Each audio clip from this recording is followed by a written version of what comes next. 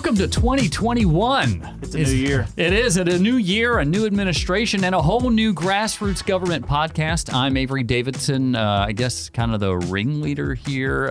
Carl Whatever Wiggers. you want to call yourself, it's fine. Yeah, I just make up my title as I go along. Executive Carl order Wiggers. number 1 of the day. And that's Andy Brown, National Affairs Coordinator for the Louisiana Farm Bureau Federation, chiming in. Carl's our producer. Make sure that we don't go over level and overtime and everything else. Joe Mapes, the legislative lobbyist for the Louisiana Farm Bureau, will be joining us a little bit later in the show. So we're going to move right into the national spotlight, Andy. So that means the spotlight's on you. We got a new administration. New administration, new Congress, 117th has kicked off, but so far most things have been coming out of that executive branch, and we're trying to keep pace, but it's happening fast and furious. You hinted at it a minute ago with executive order number 1 of the day. Is that a common theme we're seeing a little bit? Just a little bit. I don't want to be I'm not the Facebook guy where I'm just going to tell you all that we have a dictatorship. That's certainly not the case, but there has been quite a few executive orders, some more troublesome for ag than others, particularly one we faced this week and have already turned around, thank goodness, was this travel ban from South Africa. You want to hear from members, you tell them that they're not going to be able to get their labor right before planting season. So we got a lot of calls this week on that. Thankfully, I've already seen an exemption there for the H2 program for A's and B's. So it'll be a tedious process, but we're still in a COVID world, so that's understandable. We can understand some restrictions, but a total ban was going to be a bad deal. Yeah, and anyone flying in, if I remember correctly, internationally is going to have a negative COVID test. Is that correct, Andy? That's correct. Not just for South African H2As, H2Bs, but anybody in the H2 program, if they're coming in via an airport, they'll have to have a negative COVID test. And obviously, this is a big deal because you can't get local labor to do seasonal work. You can't get local labor to do this hard of work. I mean, Casey Luckett over at Luckett Farms had prisoners walk off, even the trustees walk off because they said the work was too hard. Yeah, that's one funny thing. It's kind of different than a lot of the dynamics of stories that I try to tell on Capitol Hill. We really have a pretty good understanding with our elected officials and with the ag community of the need for this labor, that you can't get it local, that you're not really stealing American jobs.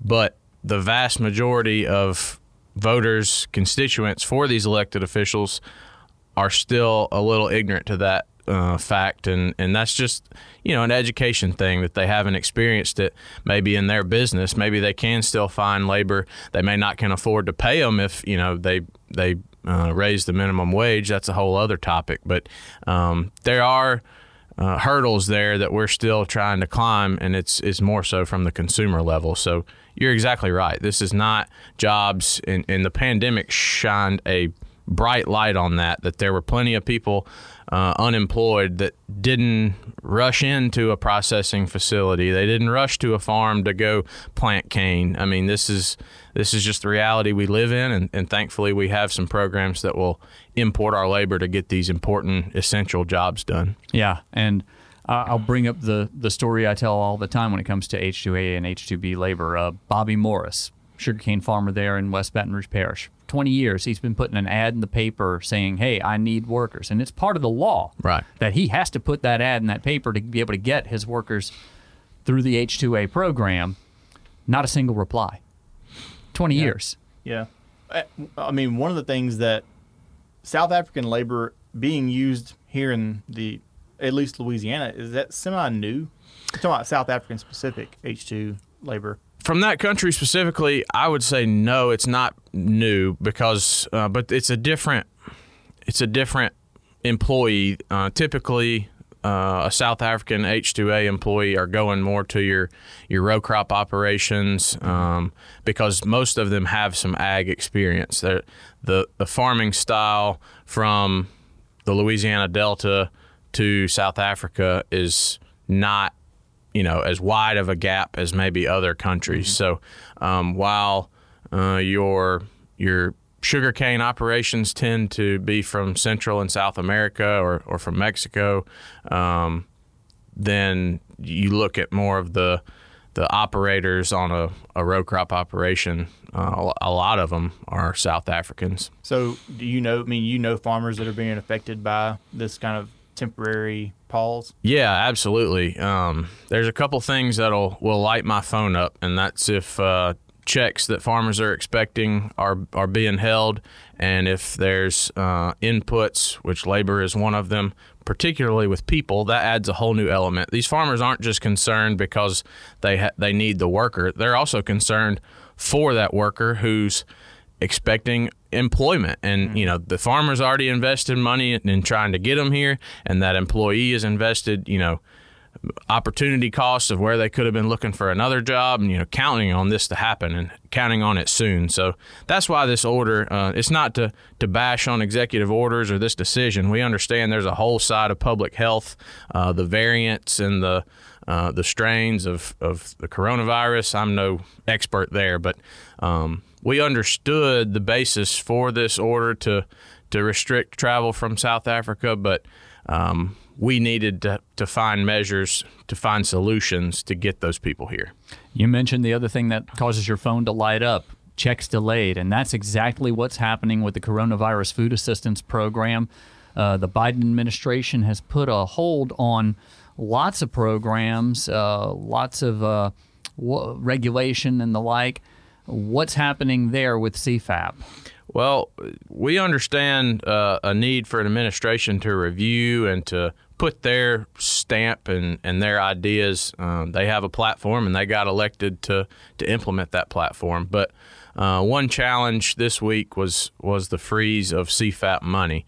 This was law. This is congressional action that has already passed Congress in both chambers and is into law. And with this regulatory freeze, simply all you're doing is cutting off as my friend Congressman Higgins would say, the people's treasure from getting back to the people. Congress decided that there was more assistance needed for farmers and ranchers because of the coronavirus, over $11 billion, and they can't access that right now, along with another $2+ billion from legislation way earlier in 2020 with the CARES Act. That leaves folks like our poultry growers who've been waiting almost a year now to find some help amidst this pandemic, still waiting. Yeah, and those are the ones who I think probably were hurt in some ways the worst, because in the case of poultry growers, they don't own the birds. They don't necessarily have to pay for the feed, but they have all of the debt, all of the risk, all of the disposal responsibilities, but also saw their number of flocks decrease because we had the shutdowns of plants. So these are folks who probably are most in need of some kind of assistance and have yet to get it. Yeah, there's legality complications of why they haven't. But, I mean, you said it, Avery. It's just apply this. If you're not a poultry farmer, apply it to your business. Apply it to your household. If you still have to pay your mortgage and you still have to pay, the utility bills, and you got to keep mama fed and you got, mouths to feed, but your check gets cut off or it gets smaller or it gets, and at no fault of your own. It's not that you screwed up and you lost your job.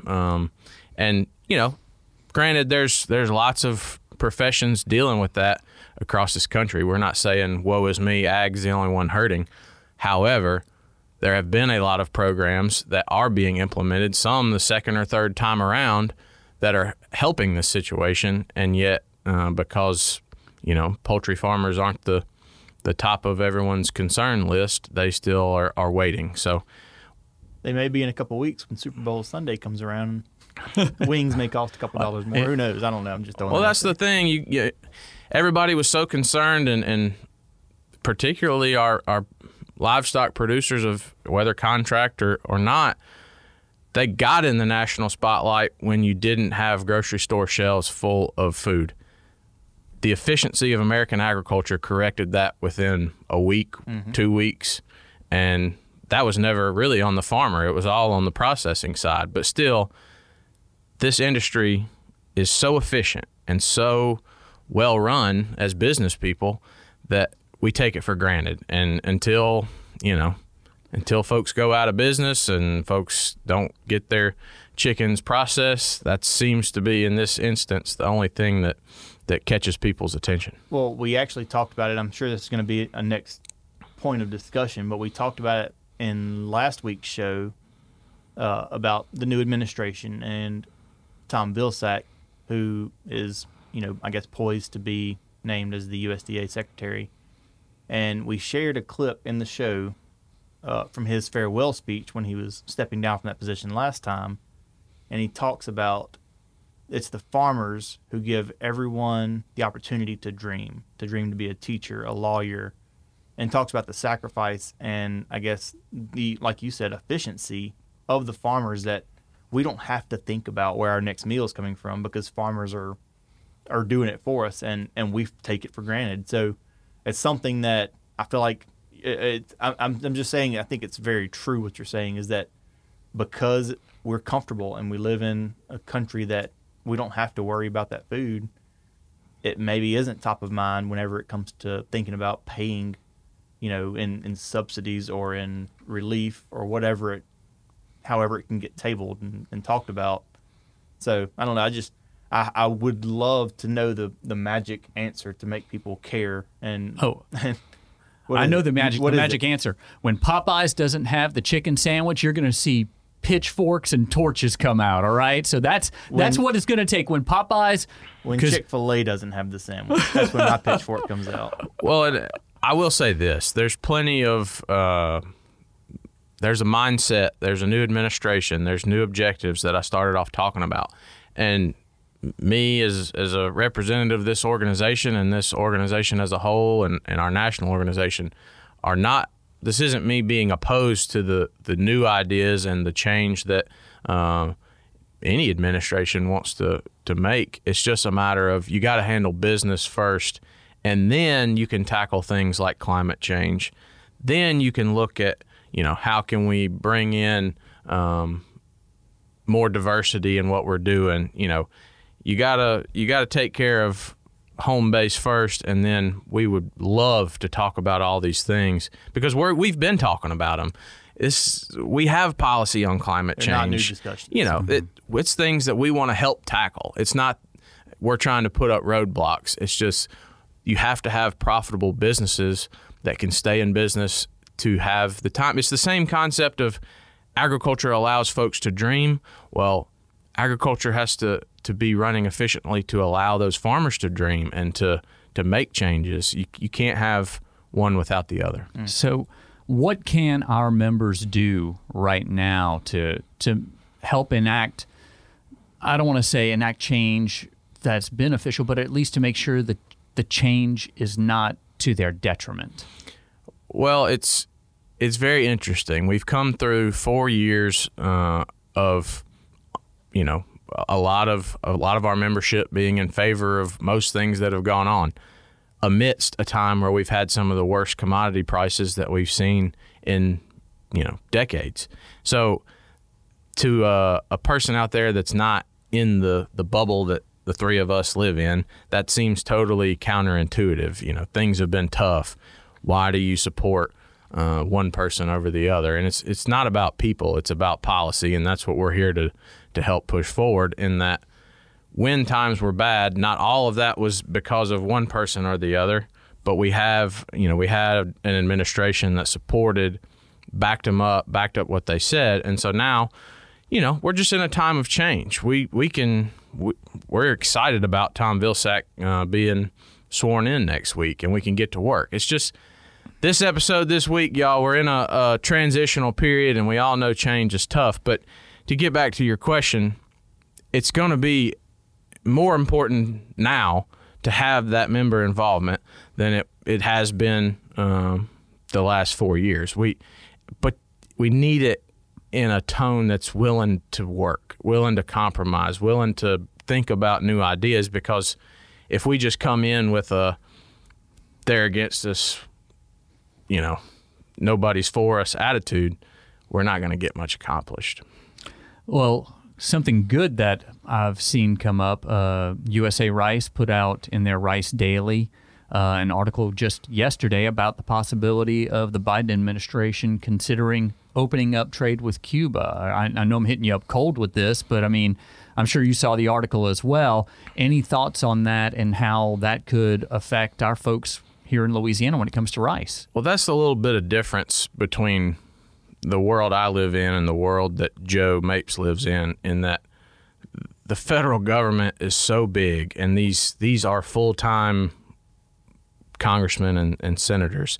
They don't have a session and then go home and go back to their district. They're up there all the time. So the education and the priorities and just the machine that is our federal government consumes people. But it also, in a good way, can ride these waves of transition a little easier because there's still been people, through trade organizations keeping relationships in Cuba. That may not have been the Trump administration's priority, but it was for the Obama administration. So now you see, well, we still have some relationships there. What can we do there? So you pivot, you change, you try to find common ground like I talked about. So there's plenty of things, whether it's, rice to Cuba or the TPP is back on the table of big markets in Asia. The message hasn't changed. We need markets. We need to be able to get our product worldwide and have the ability to do that. That's priority number one, no matter who's in office. So you have that ability to keep things going, and you just have to work, Congress by Congress and work through these agencies and other folks to continue to get things done. Well, I noticed, we're talking about trade now. This wasn't really discussed before we hit record, but did you see that Eddie Lewis, a sugarcane farmer from down here, was put onto a trade policy committee? Absolutely. That's going to have direct line to the secretary, which is, that's a pretty big deal, right, for Louisiana? Yeah, and that's, folks like Eddie, we need them, 24/7. That's the thing. This never stops, and we're excited about that appointment. Our economist at American Farm Bureau, John Newton, was reappointed to a trade board federally. So, and we had a call this week with the chief of staff at USDA, and I don't mean to sound negative because this administration, the ones we've talked to so far, they still want to hear farmers' input. They want to, work with farmers. That has not changed. We still need member involvement, and thankfully, I think our members understand that. I just hope that the consumer and kind of that fringe member can understand that, if they don't like what's going on, they need to step up and join with us too and work to make change, not just complain about change. And lastly, because I know that you've got to run here in a little bit, but Andy, we have 2 open seats in Louisiana when it comes to congressional representation. Cedric Richmond took the position within the Biden administration to be a senior advisor there in the West Wing. And then we had Luke Letlow, 41 years old, was just days away from being sworn in, and COVID-19 brought his life to an end. Now his widow is going to run for that seat, along with several other Republicans, which I was really surprised that many Republicans decided to run against her. I wasn't surprised. Good luck's all I can tell them. Yeah, I don't see how you run against her and still save face.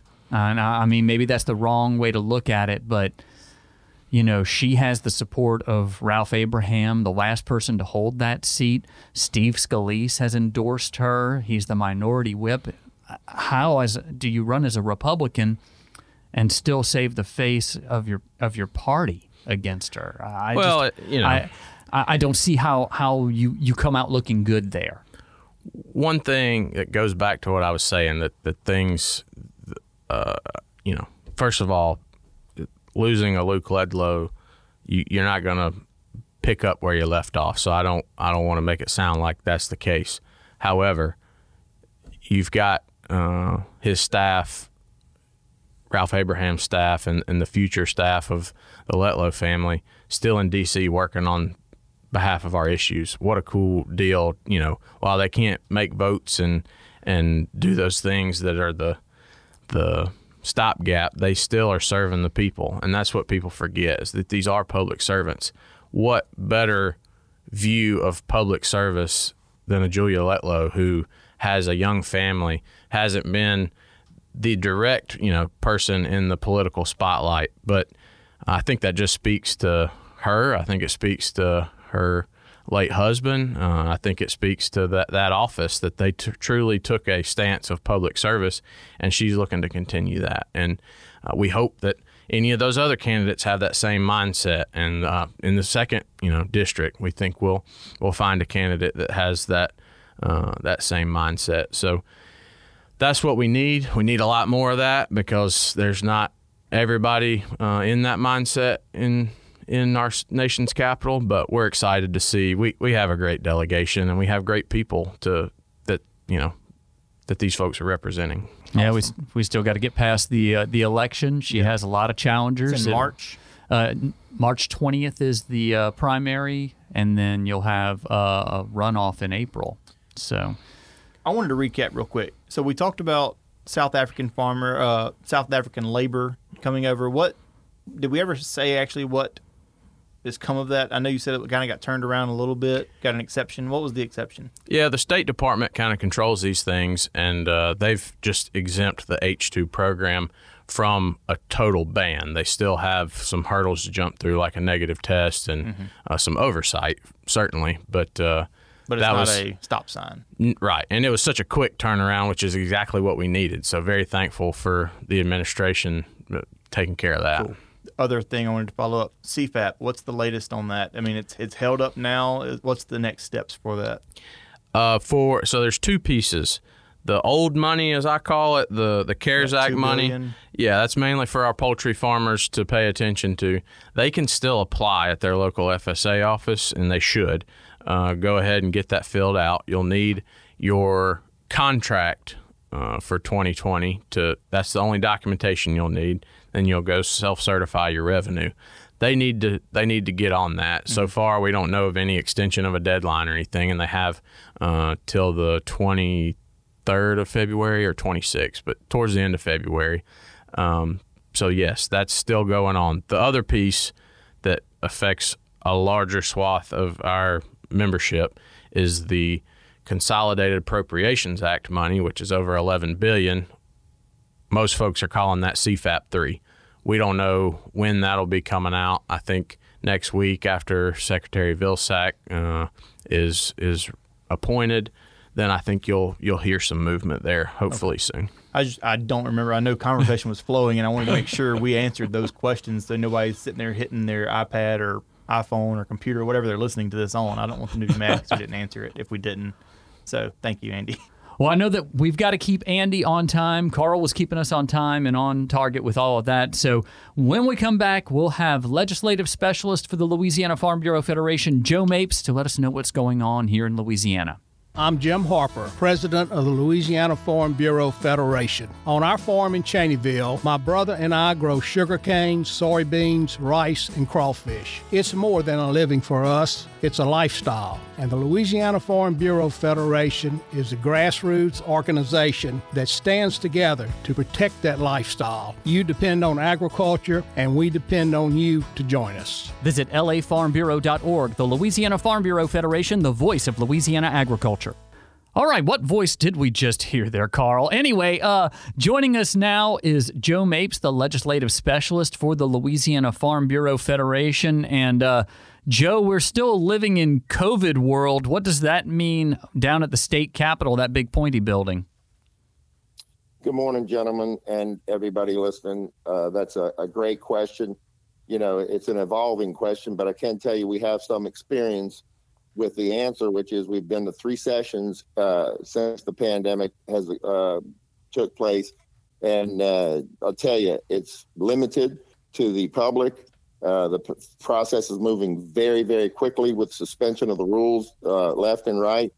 And we've got to really keep our eyes on the process, Avery, in order to know when and how to participate best to protect and promote agriculture and rural Louisiana. Well, you were just on a Zoom call with all of the Louisiana Farm Bureau parish presidents just yesterday. What message did you have for them, and what sort of response did you get? Great question. My message was you presidents are more important than ever before with the lack of access to the process for the public. You know, you don't even have a Zoom system that's set up or anything. I mean, you can watch it on live on the internet. Then you can bang on your computer screen if you get mad and stuff. You want to change things, but you can't unless you have their cell phone numbers. You can't have real-time interactions with these senators and these reps when they're in committee and on the floors. And again, I'm back to that's a very strong point. So I told the presidents, y'all are more important than ever before. Y'all really need to develop these relationships if you haven't developed them with your senators and reps back home, and brighten them up if you maintain them if you have those already established. But we're going to need y'all when we call on y'all. And they were shaking their heads. They understood that too. That I always say, my saying is, if you're not at the table, you're on the menu, and it's never been more true than right now. Well, Joe, there's some stuff that's going to be put on the table this go round. You sat through a 3-hour meeting concerning taxes. Tell me a little bit about what is on the table as far as our state sales taxes and tax exemptions. I did, Avery. It was a joint committee of the Senate and House tax committees, Revenue and Fisc in the Senate, and Ways and Means in the House. It was a meeting to talk to the oil and gas companies. It was about a resolution that was passed to study how to incent more oil and gas companies to come here to Louisiana. But Sandy and I sat through the whole thing. And at the end, both chairmen in unison said that this session coming in April is going to be a hairy session, and all exemptions, tax exemptions, will be on the table, and they will try to remove as many, and they will remove as many as they possibly can. Now, where that puts us is, again, back to where we've always been, but it's an education process, and we've got a bigger body of new legislators than we've ever had before. We've got to educate them why agriculture is special, and we need to remain special in order to, with our tax exemptions, in order to remain competitive in the world market in the other 49 states. So what does that mean for our membership involvement? What do you want them to do, especially if you trigger a voter voice email asking them to contact their senators and their representatives at the state capitol? Well, certainly if we put together a voter voice email, and again, I say this time and again, we do the heavy lifting. So we're not just asking for help all along the way just because we're asking because we need it. So if a voter voice comes out to you, it's important. And all we need you to do is scroll down and hit the submit button and trust us about the content and the outcome and, the desired outcome. That's certainly a must, Avery, but also please back home, start refreshing and renewing these relationships, or establishing them with senators and reps if you don't have them. But pull them over for 2 seconds if you see them at church or in the grocery store. God forbid, drop by their office and just, leave your number and say, look, I'm a resource if you got any questions on agriculture and, rural Louisiana up there at the legislature. But, you can't beat the local boys on their home ground. If we can reconnect these dots and reestablish and refresh these relationships, then we'll have our voice at the legislature that we've always had. Combine that with the electronic voice, and it's important to have both. And Joe, I follow your Instagram, so I know you do all the heavy lifting. I've seen your deadlifts, your bench press. That's some heavy lifting you do there, Hoss. Well, I tell you, if you knew my father, he looked like me when he first entered the lobbying business, but he was only 135 pounds and like 5'7" and hunched over when this process was done with him. So, I came into this thing fortified, Avery, hoping to, keep that at bay as long as possible. Well, Joe, I appreciate you taking time with us for the Grassroots Government Podcast. On behalf of Carl Wiggers, Andy Brown, Joe Mapes, thank you so much for joining us. And Joe, end it with the tagline, brother. Yes, sir. If you're not at the table, you know you are what? On the menu.